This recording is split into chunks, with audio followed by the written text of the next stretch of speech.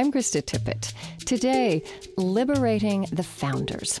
Americans remain divided about how much religion they want in their political life.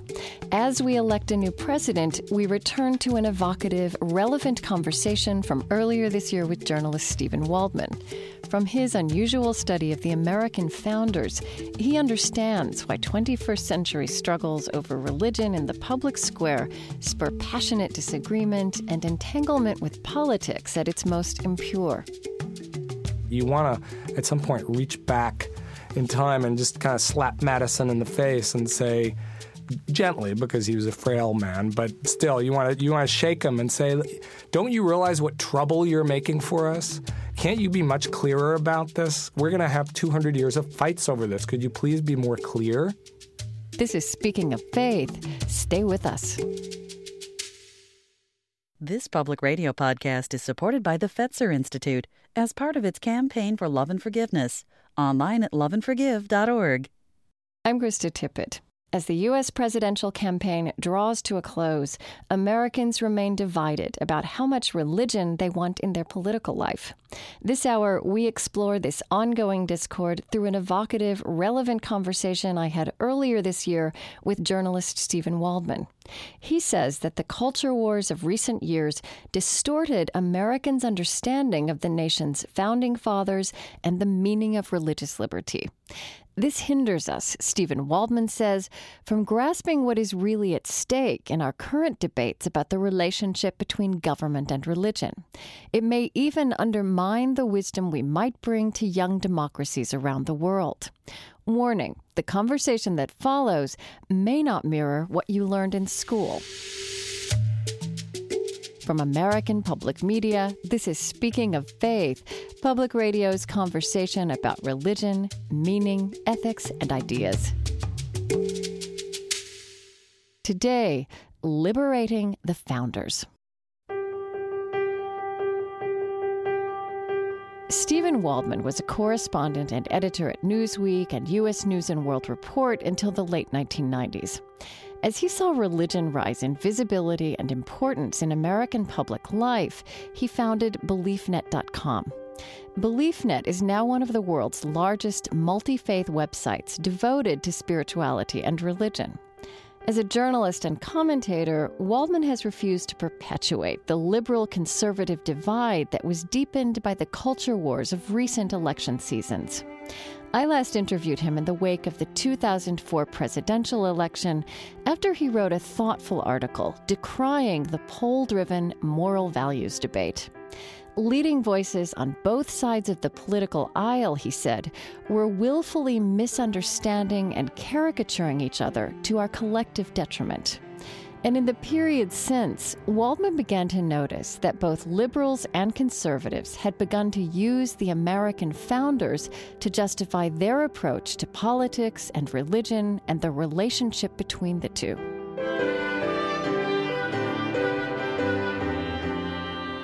Not a day would go by where I wouldn't get an email from some interest group or advocacy group on left or right claiming that the founding fathers agreed with them about something. And given how profoundly important that is, I felt like it was a great time to dive into this topic and try to sort out what really happened without the distortions of a political agenda. I also just came to believe that a lot of what we believe about why we have religious freedom in America is wrong. And that it's kind of an important thing for us to understand so we can treasure it.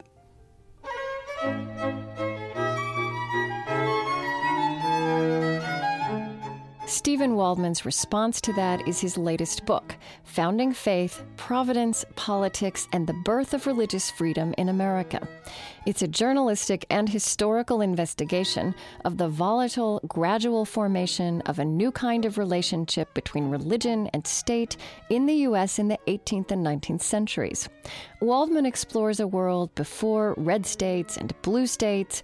Religious diversity meant different forms of Protestantism, and there were deeply religious voices on every side of the debate over separation of church and state. Evangelical Christians, Baptists, and other forefathers of today's evangelicals were among separation's most passionate proponents. They worked in partnership with deists who believed in God but not Trinitarian Christianity. And Stephen Waldman reveals a far less harmonious picture than summaries of American religious liberty usually suggest. Separation of church and state evolved, as he now sees it, after more than a century of experimentation with state religion, marked at times by the same kind of intolerance and violence the colonists had come to the New World to escape. Most people tend to think of, well, the Founding Fathers were aware of persecution in Europe, and they wanted to avoid official religions in Europe. And that's partially true, but almost all of the colonies had official or semi-official religions. And in fact, you can look at the first 150 years of colonial history as one experiment after another of people trying to have state-supported religion. In New England, it was the Congregational churches, the Puritans, and in the southern states, it was the Church of England. In Pennsylvania, it was Quakers. And the one thing that all of these experiments had in common is they all failed. There's really a lot that is quite painful. For instance, the treatment of Quakers in early American history was not just a case of harassment or persecution. It was illegal to be a Quaker.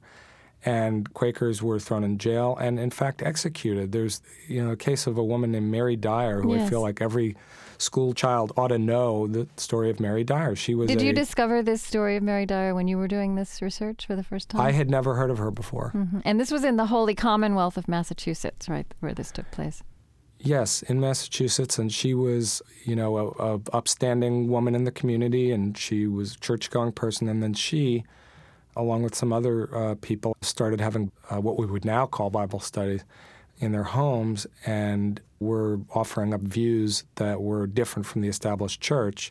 She was criticized for that. Then she later became a Quaker. They banished her a few times. She kept coming back because she believed in the righteousness of her cause and in the truth of her beliefs. And they sentenced her to death along with two other Quakers. They whipped her. They all went up, had the ropes put around their necks. Her two colleagues were executed at the last minute. She got a reprieve. The whole idea was for her to watch her friends be executed. She went away. She came back again. She was sentenced to death again. As she marched out to the oak tree on the Boston Common, they had drummers playing so that she would not be able to speak out and say anything to the crowd. And they executed her in the Boston Common. And who was they? They executed her. Would that be the government of Massachusetts or the church? Well, it's a good question because at the time the government and the church was sort of the same thing. Yeah. It was the church fathers and the government working together that held the trial and sentenced her to death.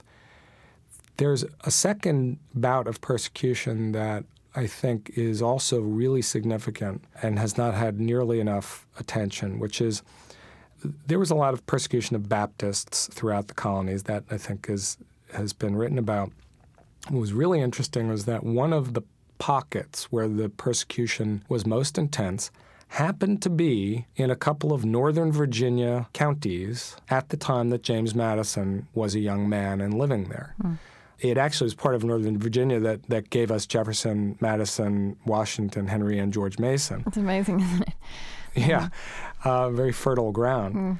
So for Madison, the question of religious liberty was not something he was reading about only in Locke or hearing about as a European phenomenon. He was literally seeing it in his local courthouse with Baptists who were being thrown in jail simply for preaching their own gospel.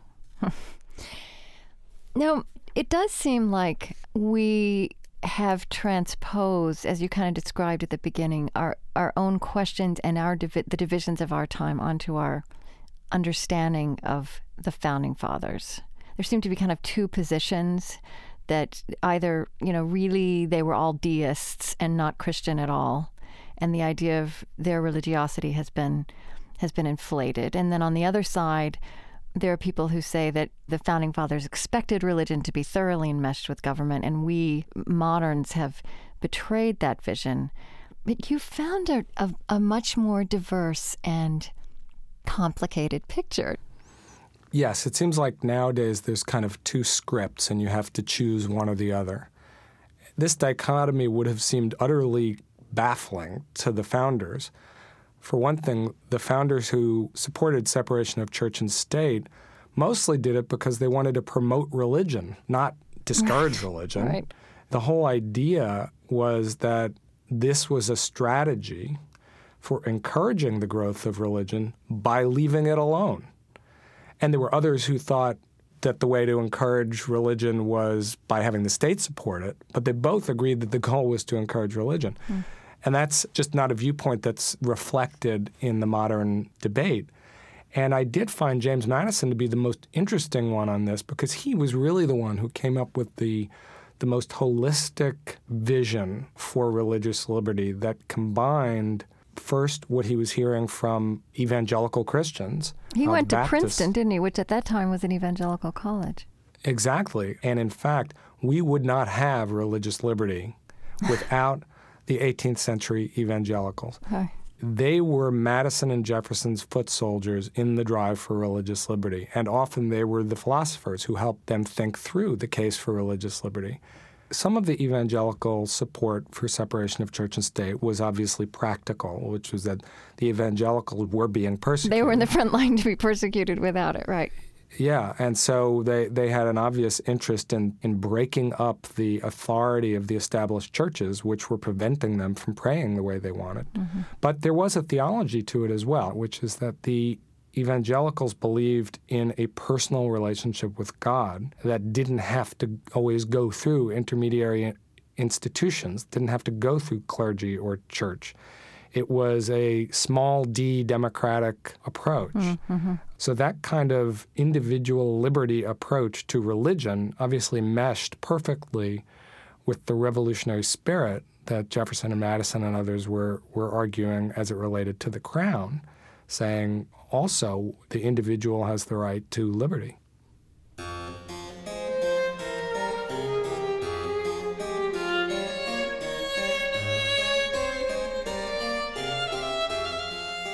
Journalist and BeliefNet editor-in-chief Stephen Waldman. I'm Krista Tippett, and this is Speaking of Faith from American Public Media. Today, Liberating the Founders. We're exploring Stephen Waldman's fresh look at the early American formation of religious liberty and separation of church and state.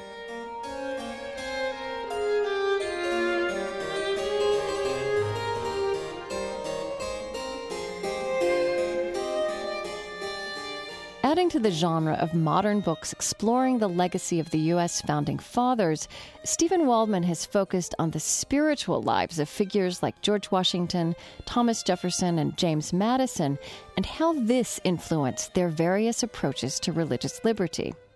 He was most surprised, he says, to find echoes and contrasts between that era and ours in the importance of forefathers of today's evangelical Christians. He also found an unlikely comfort in this investigation, a kind of permission for the fact that 21st century struggles over religion in the public square spur passionate disagreement and entanglement with politics at its most impure. My favorite example was that after the Constitutional Convention, there was the first election, the congressional election, and James Madison, having just helped father the Constitution, went back to Virginia to run for Congress. Now, you'd think that the guy who just created Congress would have, a reasonably simple time of getting elected.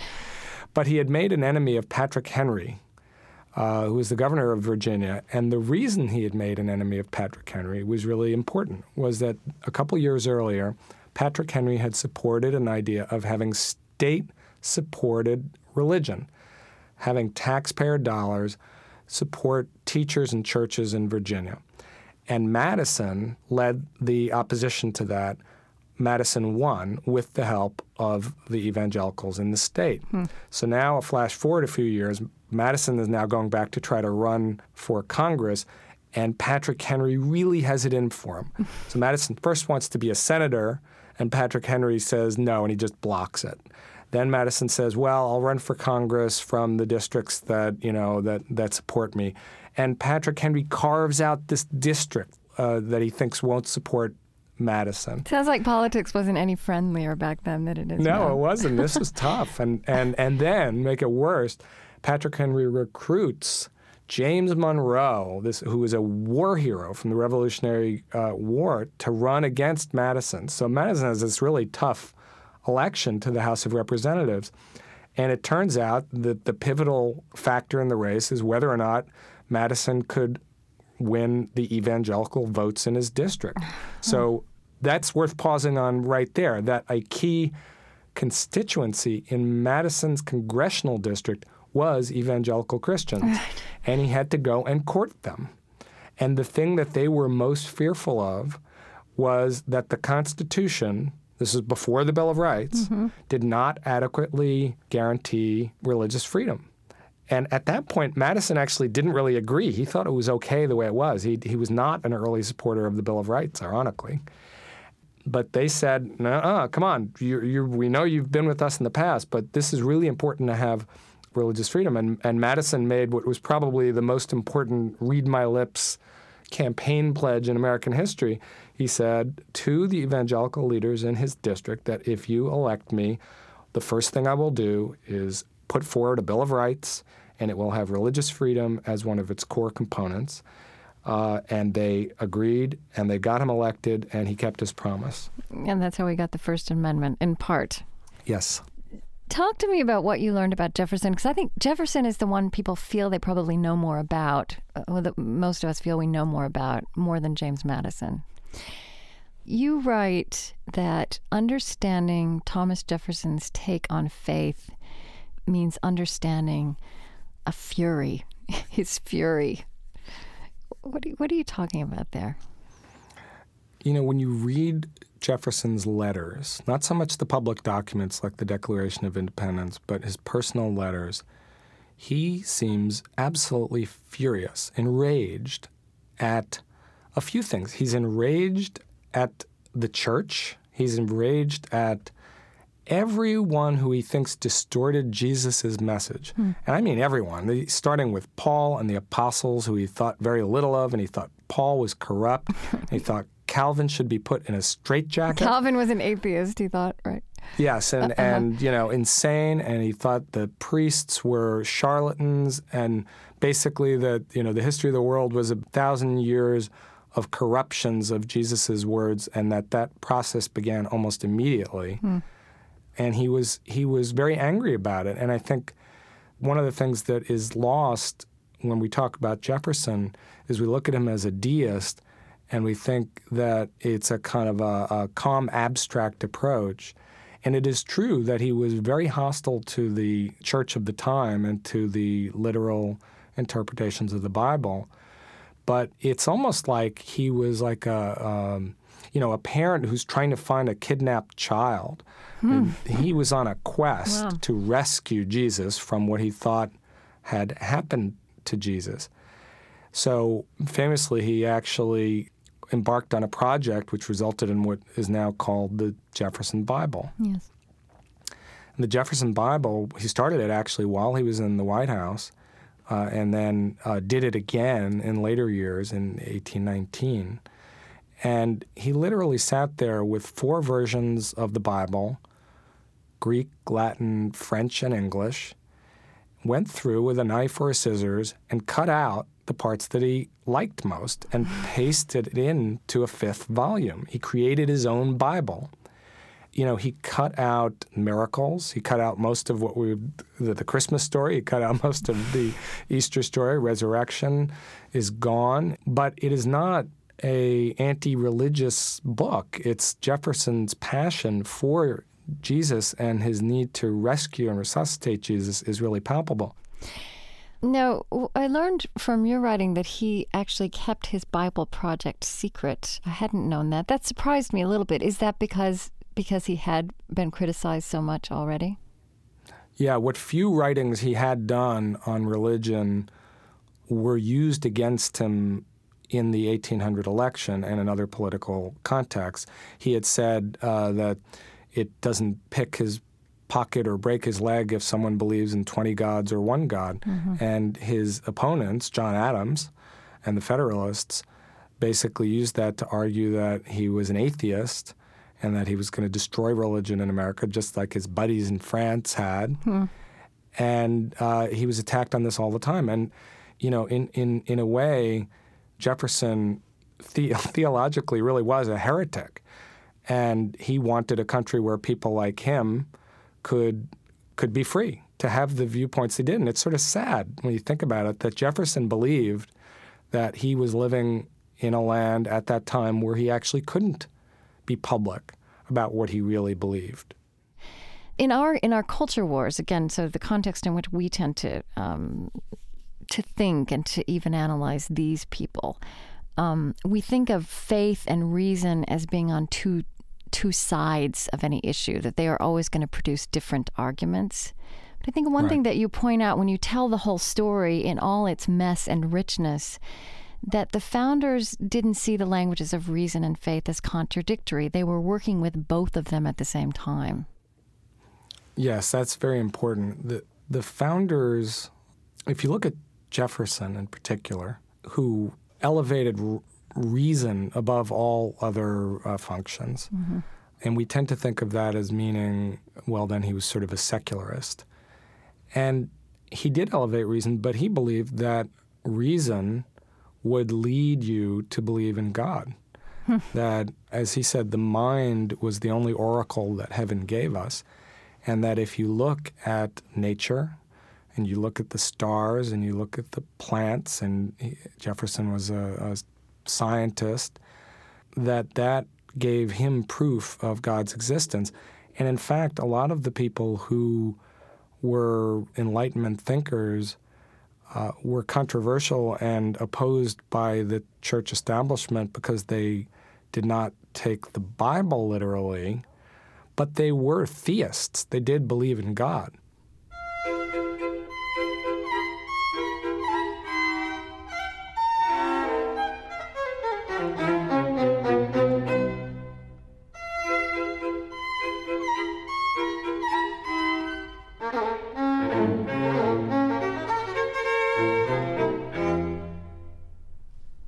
Ask you about the notion of divine providence, which is a theme that runs through statements and speeches, including political speeches, through the Revolutionary War and the drafting of the Constitution. And I mean, as you read all of that, as you read the historical context, did you feel that echoes powerfully in our own sense of this country? And also, is there any contradiction or disjunction between the way we internalize that now and the way somebody like George Washington internalized it?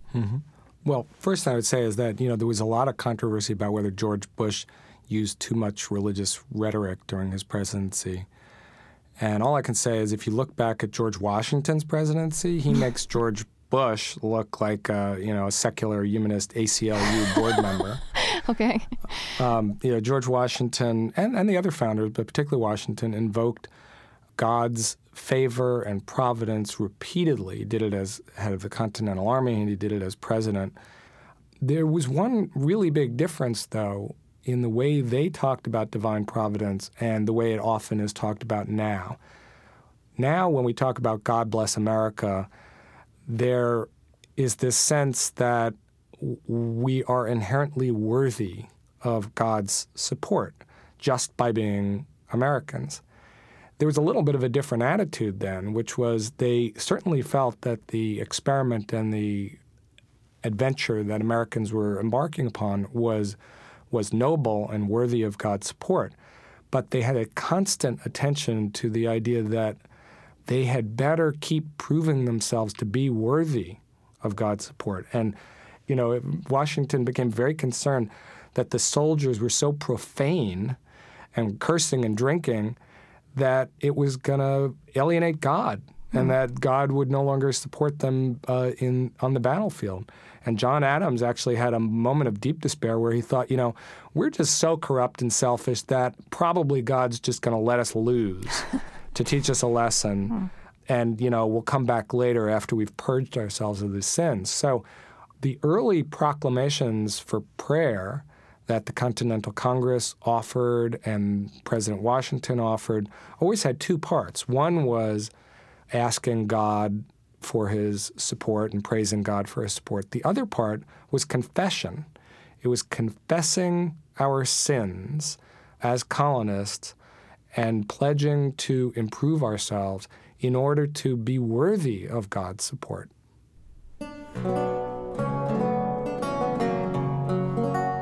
Journalist and BeliefNet editor-in-chief Stephen Waldman. In his book, Founding Faith, Providence, Politics, and the Birth of Religious Freedom in America, he writes this: "Is it therefore useless to study the Founding Fathers? Not at all if we know how to use them properly. It's time we stopped using the founders as historical conversation stoppers, as in, I'm right and you can tell because the Founding Fathers agree with me. Instead, we must pick up the argument that they began and do as they instructed. Use our reason to determine our views. The mind, as Jefferson reminded us, is the only oracle God gave us. Jefferson wanted people less dependent on the Bible. I would extend the idea," Waldman writes, "and urge us to be less dependent on Jefferson. Many modern church-state questions fall into a constitutional gray zone, and squinting at the founding documents with greater intensity will not change that. We need to ask a different question. Not, are these practices constitutional, but are they wise?"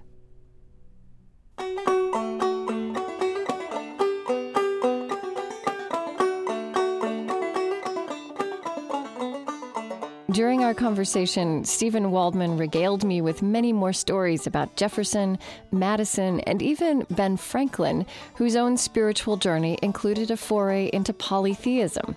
You can hear these stories by downloading a free MP3 of our complete unedited conversation through our website, email newsletter, or podcast. And over the next few months, we'll be exploring the spiritual and moral aspects of the economic downturn. On our staff blog, SOF Observed, we're beginning this conversation. We're looking for fresh thinking and language for talking about what has happened and why, not just in terms of financial tools and strategies, but in terms of personal conscience and values. Find a link on our homepage, speakingoffaith.org.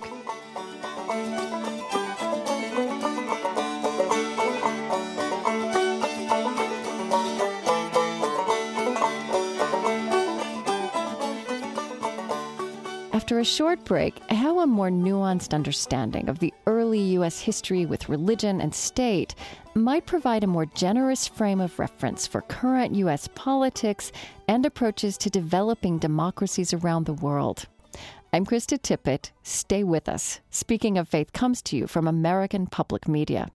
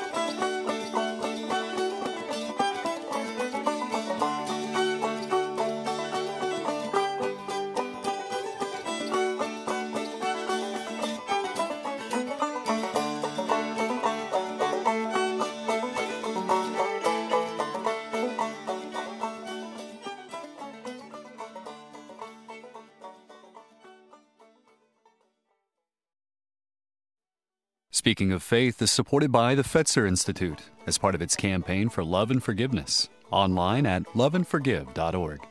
And by Gather.com, where friends keep up with the people, conversations, and moments that matter most. Public radio listeners are talking at Gather.com. Welcome back to Speaking of Faith, Public Radio's conversation about religion, meaning, ethics, and ideas. I'm Krista Tippett. Today, liberating the founders. As Americans elect their 44th president, we're revisiting my conversation from earlier this year with Stephen Waldman about Americans' understanding of the founding fathers and the initial evolution of the separation of church and state. Waldman is a political journalist who founded and runs BeliefNet, one of the Internet's largest multi-faith sites on religion and spirituality. And he recently completed a study of religion, politics, and the meaning of religious freedom in the early American Republic. As I read your account, in that first 150 years, as you described, there were people hanged on the Boston Common. There was persecution and violence. And it makes me think of conversations I've had with Muslims these past few years, who experience themselves in their countries to be engaged in an internal crisis that may take some time being resolved, and how little perspective we in the United States, where we talk about being out there to encourage and create and support democracy, but we don't seem to have much of a memory of how very difficult it in fact was, that it was a matter of 150 years and there was still real violence and religious persecution, sectarian violence, even in our experiment, which has ended up in a good place. I don't know, did you think about that when you were looking at this history? Yeah, we got a lot wrong before we started to get things right, and it really was as a result of many years of kind of botched experiments and horrible persecution that we collectively started to learn another way. And the founders deserve an enormous amount of credit because they did not continue with the history of their fathers and grandfathers. They actually looked at history and decided to take a different course. It didn't have to be that way. So they had the wisdom to look at what had happened and chart a different course. But even at that point, it's not as if, it went straight from James Madison's pen right to the National Archives. You should remember that up until 1962, we had state-written prayers in schools, not moments of reflection or moments of silence, but a prayer written by the state, read in school up until 1962. It was a long process of taking these ideas and gradually seeing them permeate American culture. And I mean, even on a more dramatic level, I look at it, it was not as though on July 5th, 1776, established churches ceased to be in the United States, right? I mean, when was the last disestablishment? 1833? Something like that? In Massachusetts, yeah. Right. And it was an amazing period, the period from 1776 to around 1833, when the nation was kind of throwing off the old way without quite knowing yet what the new way was. And it was a state-by-state battle. And several states didn't change until, deep into the 1830s. Then you have the Civil War. Because remember, even past 1833, even though you no longer had formal establishments, you still had all sorts of religious discrimination in the states. And the First Amendment did not apply to the states. It was only after the Civil War with the 14th Amendment that you began a gradual process of applying the First Amendment to the states. So it really has taken all the way up until current day for the ideas of religious liberty that were hatched and articulated in the founding years to really fully take root. Martin Marty, the great religious historian, he also, I think, like you, really finds James Madison to be an inspiring figure. And he talks about how Jefferson spoke of the wall of separation, and that is language that actually not until the 1940s, but by the 1940s got enshrined in constitutional law. And we do tend to throw that phrase around, the wall of separation. But Marty says that Madison talked about the line between church and state, and that he thinks that's a more helpful analogy and actually more the way it has worked, and that the line, that this has always been a work in progress and continues to shift in our time. I wonder if you think about that. Well, Madison in one sense, was very similar to Jefferson. He was just as strong a supporter of separation of church and state. Actually, in his later years, he was probably even more extreme. He said, when in doubt, err on the side of separation. But he also acknowledged that there were gray areas and that we were going to be fighting and arguing over this for a long time. And he also knew that a lot of this, his generation had kicked on down the road to the next generation. So in that sense, he wouldn't be surprised that we are arguing about this so much. I do sometimes look at these debates. I go back and read the debates over the First Amendment. And they're changing the words, and they're changing it from establishment of religion to a national establishment of religion, and they're just, they're fighting over these little words. And you want to, at some point, reach back in time and just kind of slap Madison in the face and say, gently, because he was a frail man, but still, you want to shake him and say, don't you realize what trouble you're making for us? Can't you be much clearer about this? We're going to have 200 years of fights over this. Could you please be more clear? And of course, the answer to that is that he was in a political process, and he wasn't just writing a document. He was counting votes. Yeah, just as we are. Just as we are. Mm-hmm. It was a political process. And so he would probably say, yeah, I'd love to help you on that, but I don't have the votes for that. This is what I have the votes for, and this is what we can get right now. So sorry, but this is going to be your responsibility to fight for and define religious freedom, not just mine. Journalist and author Stephen Waldman.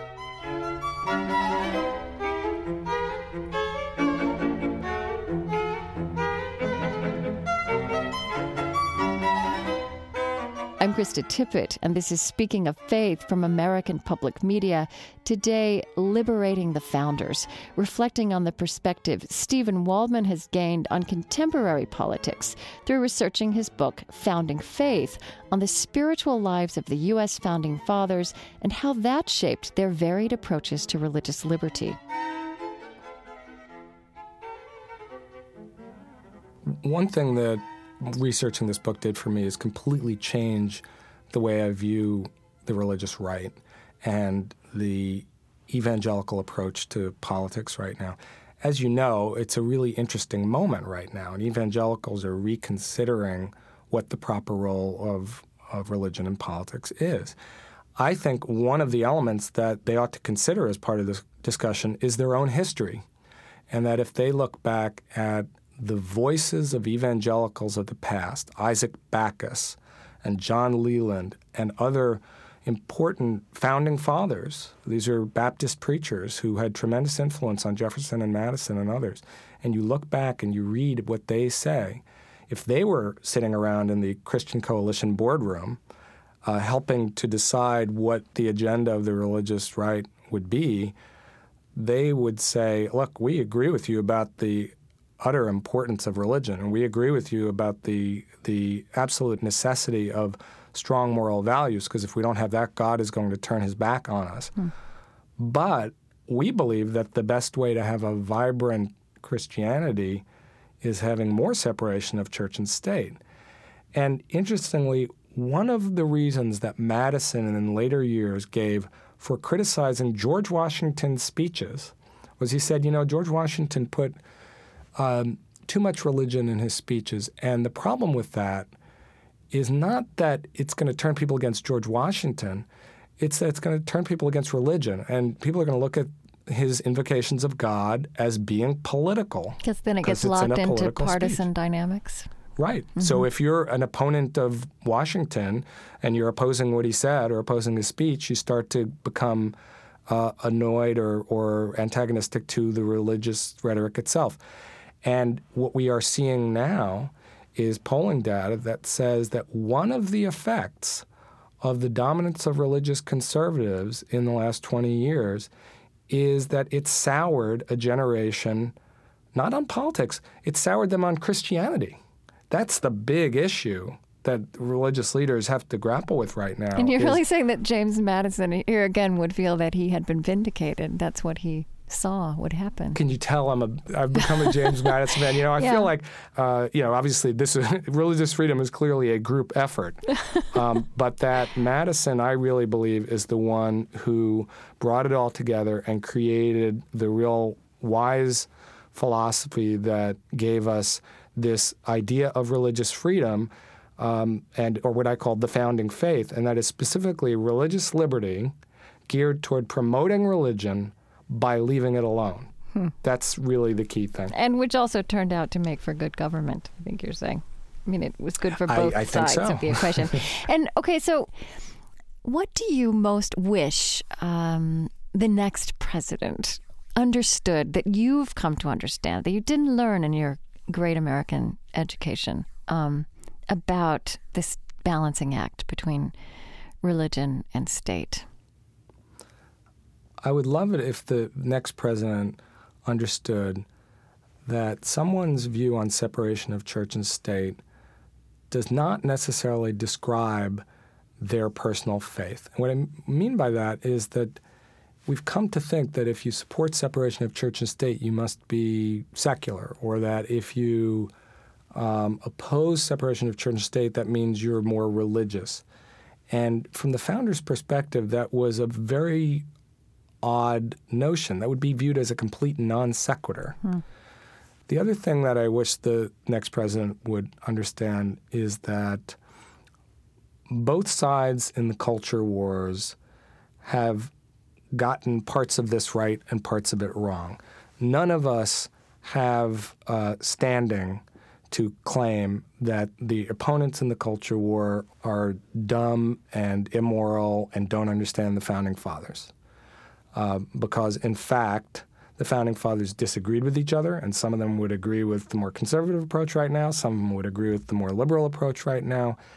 And if the founders themselves couldn't agree with each other on this, then we should all cut each other some slack and come to understand that these are important issues, these are difficult issues, but they are gray areas by design, and that we should try to reason through them together without demonizing the people on the other side of the table.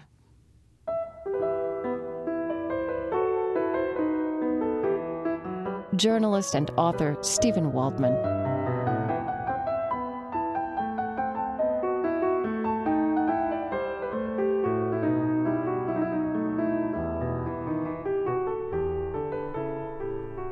I think I want to end by asking you about the story you tell at the very beginning of your book, which is the story of cheese, a gift of cheese. Yeah. Why did you take that after all you did as the beginning of your story? It's just an amazing scene. You have Thomas Jefferson, tall, magisterial, standing there in a black coat at the doorway of the new presidential mansion in Washington, D.C. It's New Year's Day, 1802. He's standing there looking out at this sight. And what is the sight? The sight is this horses pulling a dray with this enormous cheese, 1,235 pounds of cheese made by 900 cows. I mean, that's hard to, that part I really have a hard time getting around. 900 cows worked together to create this cheese for Thomas Jefferson. It was 4 feet in diameter and 17 inches high. And in addition to this being a big cheese, it is a really, truly eloquent cheese, because on the side it says, "Rebellion to tyrants is obedience to God." Right.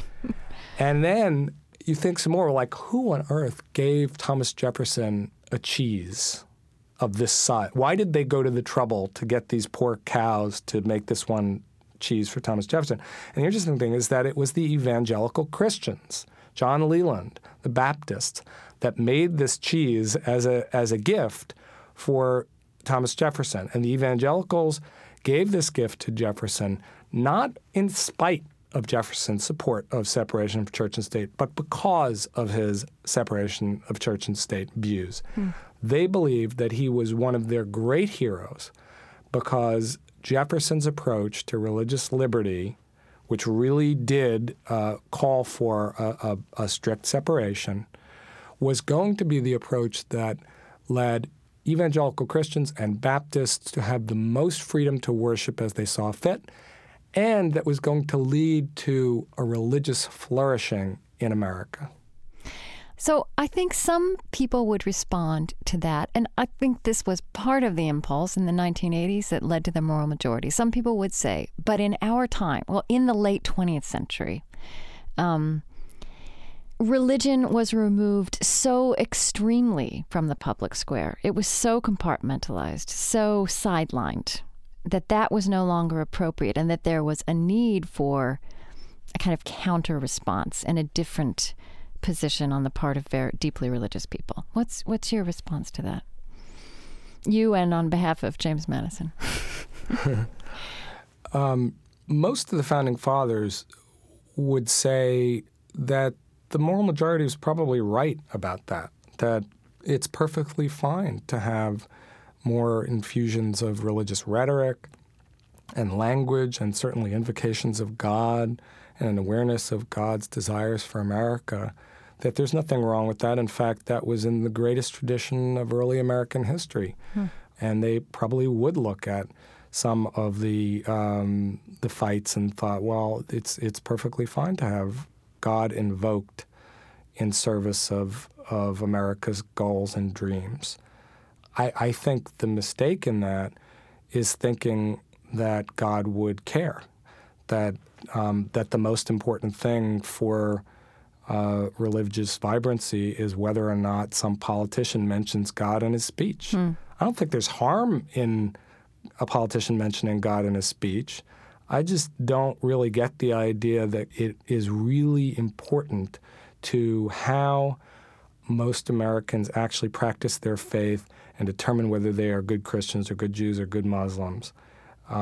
So I end up with a position that I guess is a little bit idiosyncratic, which is that a lot of this stuff ought to be allowed, but that we shouldn't be fighting about it so much, and that we should be really placing less importance on whether or not religion is invoked in the public square. And what should we be placing importance on? We should be placing importance on living a good life according to the dictates of our faith. The founders would say that's the most important determinant of religious success, is whether or not religion makes you a good person. And for the most part, despite the fact that we have all these debates over the war on Christmas, and there's lawsuits and there's, fights on TV, for most Americans, the question of the strength of their faith is not actually determined by Bill O'Reilly or the ACLU. It's determined by whether they treat their neighbors well, and whether their prayers are heartfelt, and whether they lead a good life and follow the dictates of their faith.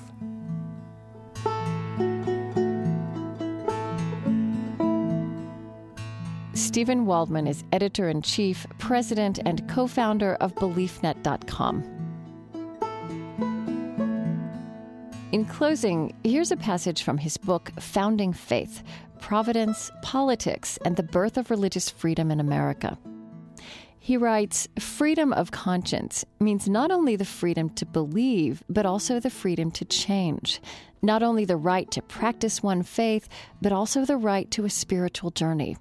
The founders didn't just champion religious freedom, they used it. Franklin, Washington, Jefferson, Adams, and Madison never stopped examining, passionately, combatively, wisely, life's deepest questions. Each journey was distinctive, but they ended up in similar places, still deeply spiritual, but with an ever-shortening list of required religious creeds. Just a few months before his death, Washington noted that the ways of providence are inscrutable and cannot be scanned by short-sighted man whose duty is submission.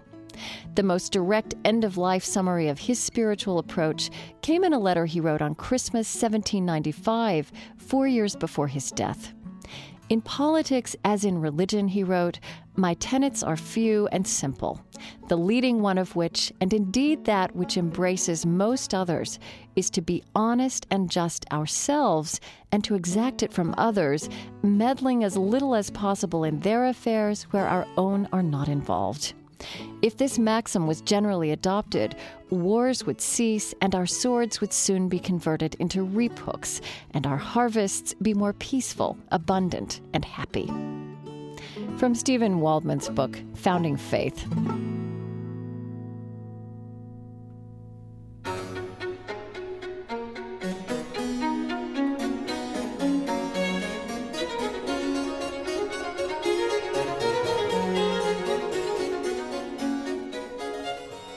To make this an hour of radio, we had to cut some fascinating stories from my interview with Stephen Waldman about the Founding Fathers and their intolerance of certain religions, including Roman Catholicism. Download an MP3 of that complete, unedited conversation, as well as this produced program, for free, speakingoffaith.org. And in the coming weeks and months, through our staff blog, SOF Observed, my producers and I are exploring questions that have come up for us about the current economic downturn. We'd like to hear your thoughts on how and why this is a moral or spiritual crisis as well. What resources do you bring to making sense of it? And what kind of wisdom and leadership are you looking for in your immediate world at this time? We'll be posing these questions as well to wise thinkers in the realm of business, education, philosophy, science, and religion. Their reflections, along with yours, will be on our blog. Find a link to it on our homepage, speakingoffaith.org.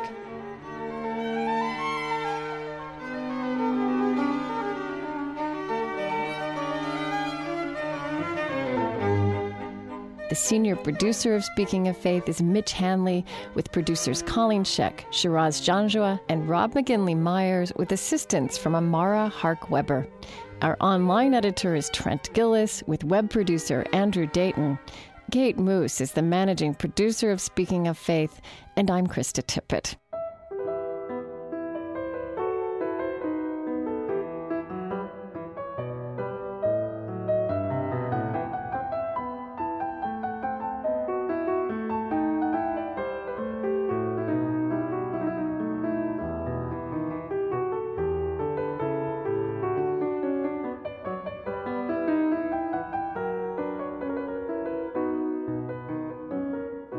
Speaking of Faith is supported by the Fetzer Institute as part of its campaign for love and forgiveness, online at loveandforgive.org. Additional funding is provided by the Ford Foundation, a resource for innovative people and institutions worldwide, on the web at fordfound.org. The Luce Foundation's Henry R. Luce Initiative on Religion and International Affairs. And the George Family Foundation, funding innovative ideas in integrative medicine, education, and spirituality in everyday life. Speaking of Faith is extending its reach throughout America with support from Lilly Endowment, an Indianapolis-based private foundation. Next time, we bring the lofty moral concepts of revenge and forgiveness down to earth. I speak with a psychologist about science that is helping us comprehend how revenge came to have a purpose in human life and how human beings are more instinctively equipped for forgiveness than we've perhaps given ourselves credit for. Please join us for the next Speaking of Faith. American Public Media